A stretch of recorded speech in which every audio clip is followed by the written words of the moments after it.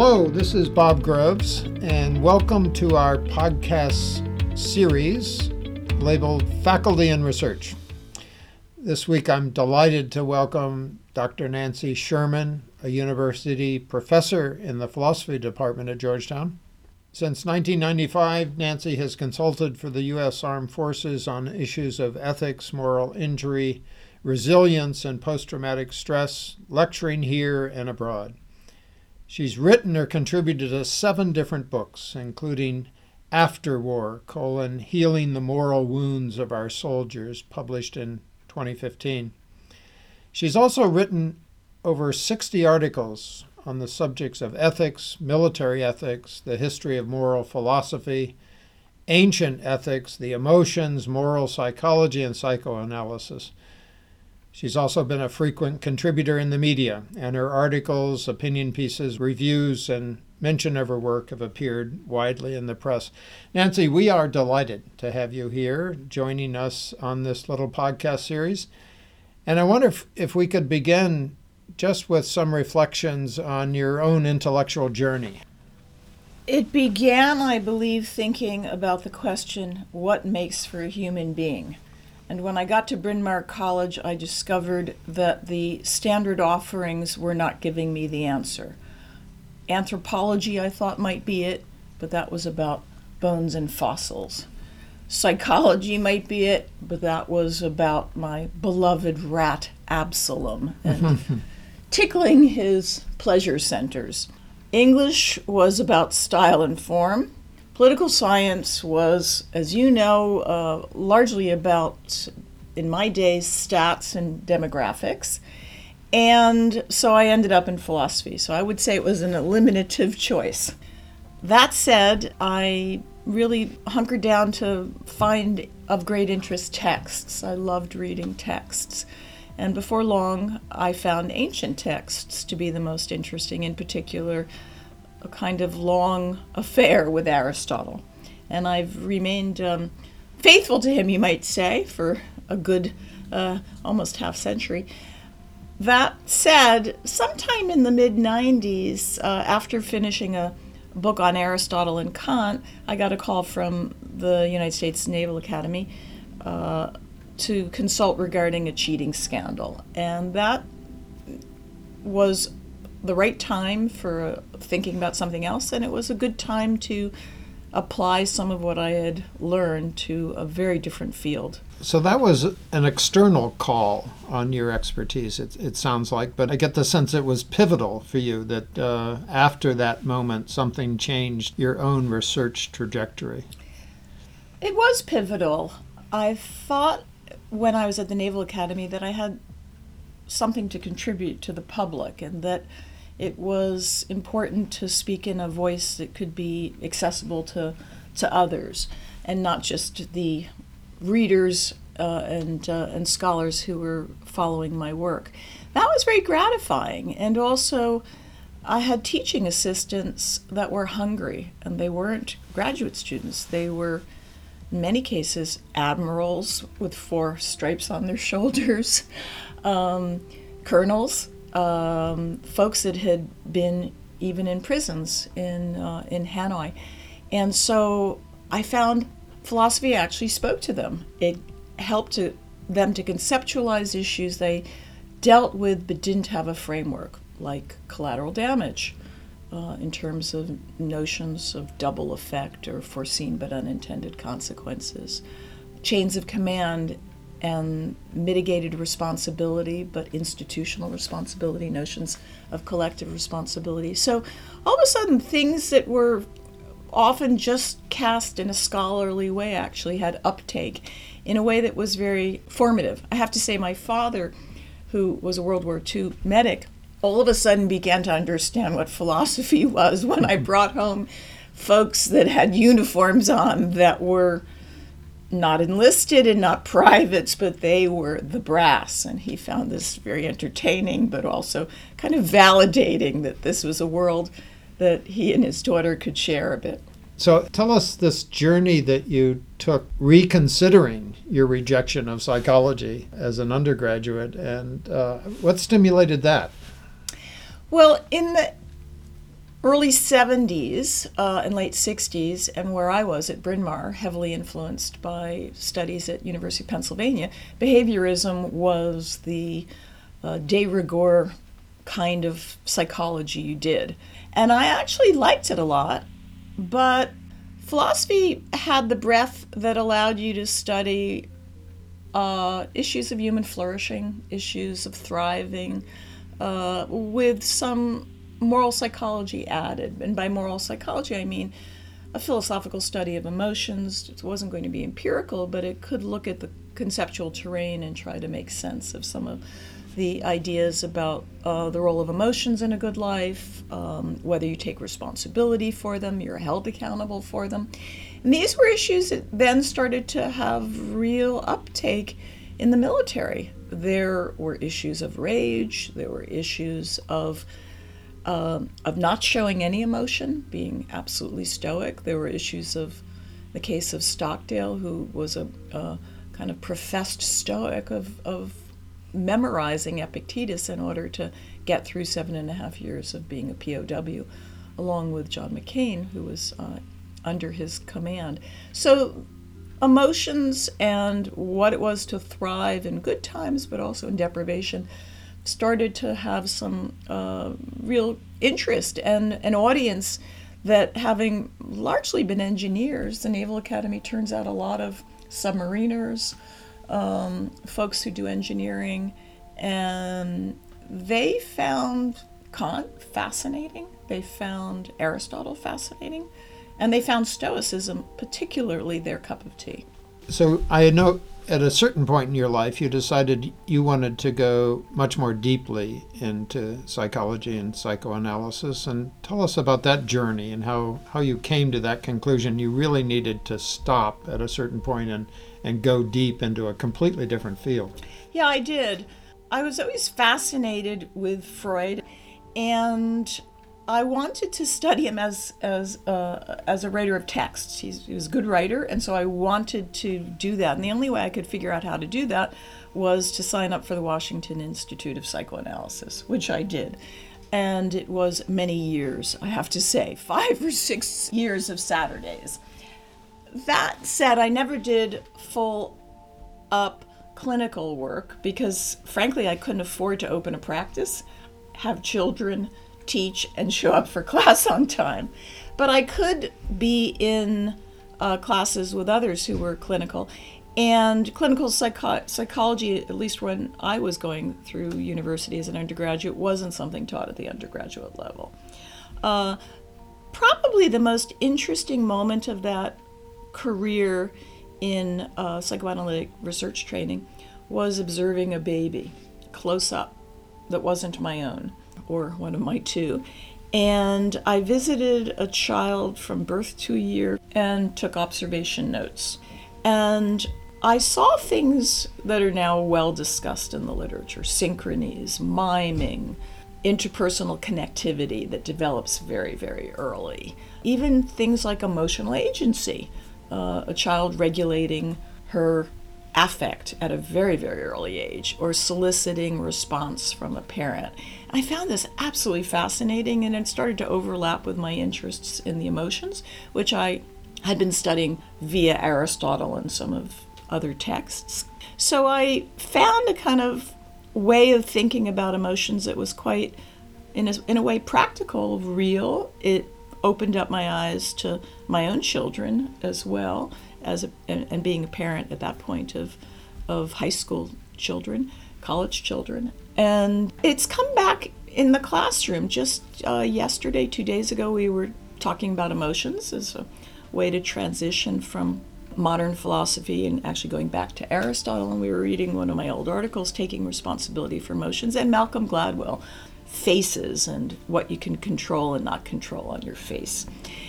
And the ones that chose to write on emotions were amazed that you could be agents of your emotional life to some degree.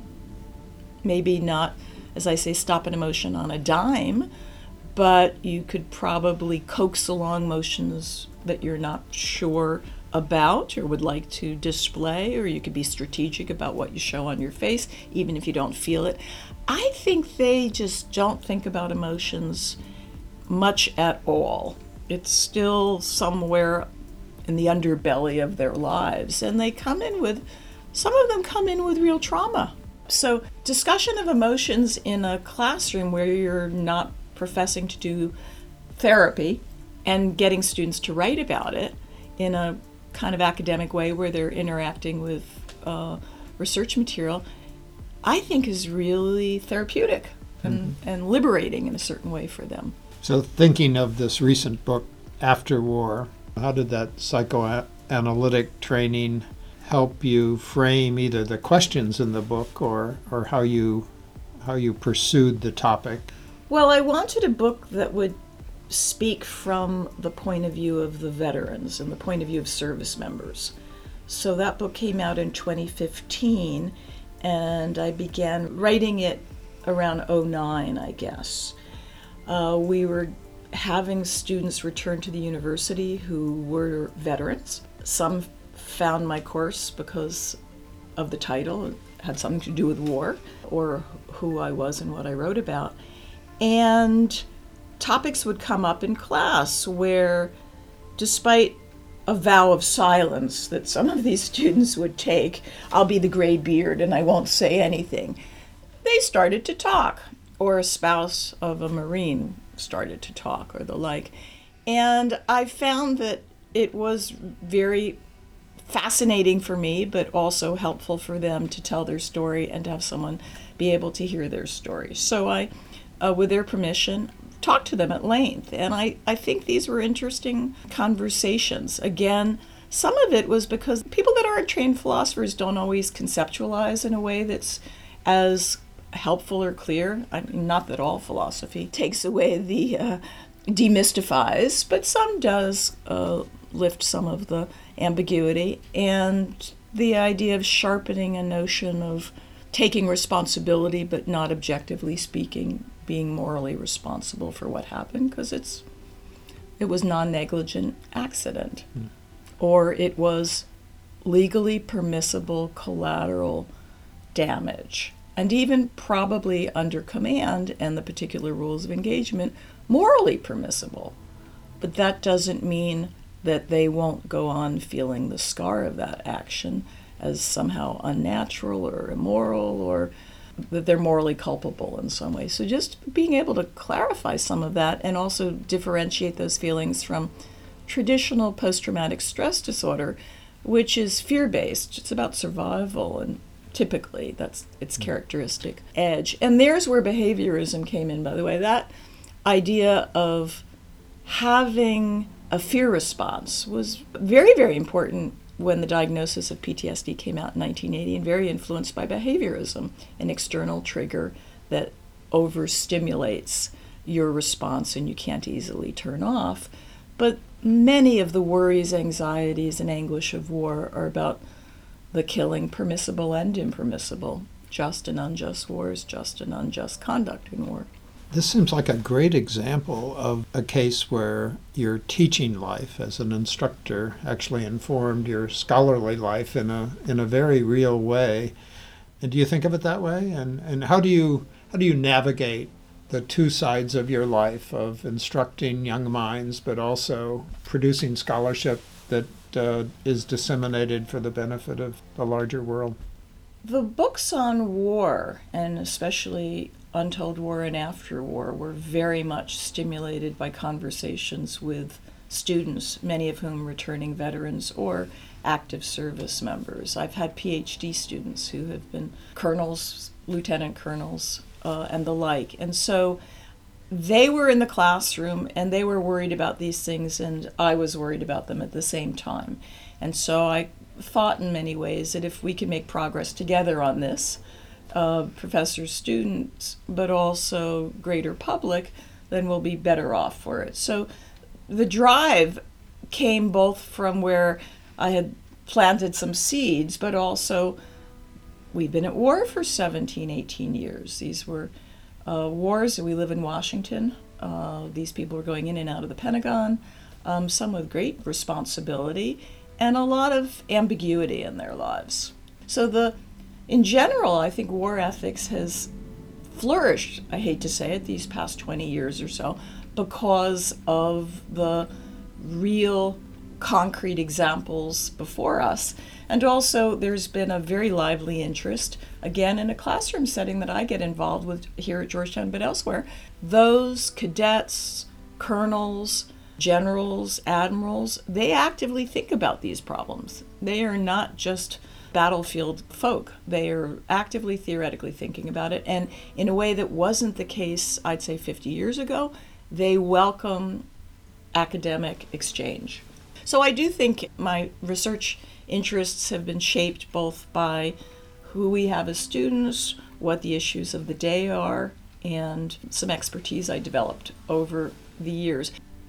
Give us a sense of how you think about your scholarly life. Are you right now working on multiple questions in parallel, or are you sort of totally focused on the issue of the day, that you're passionately pursuing an answer to a particular question, then you go on to the next question? How do you think about your scholarly life? I'm a book writer, so I really like thinking about a large question and a way in which I can develop it over time. So at the moment, I'm thinking about Stoicism again, and in particular, a contemporary issue. Why is Stoicism so popular?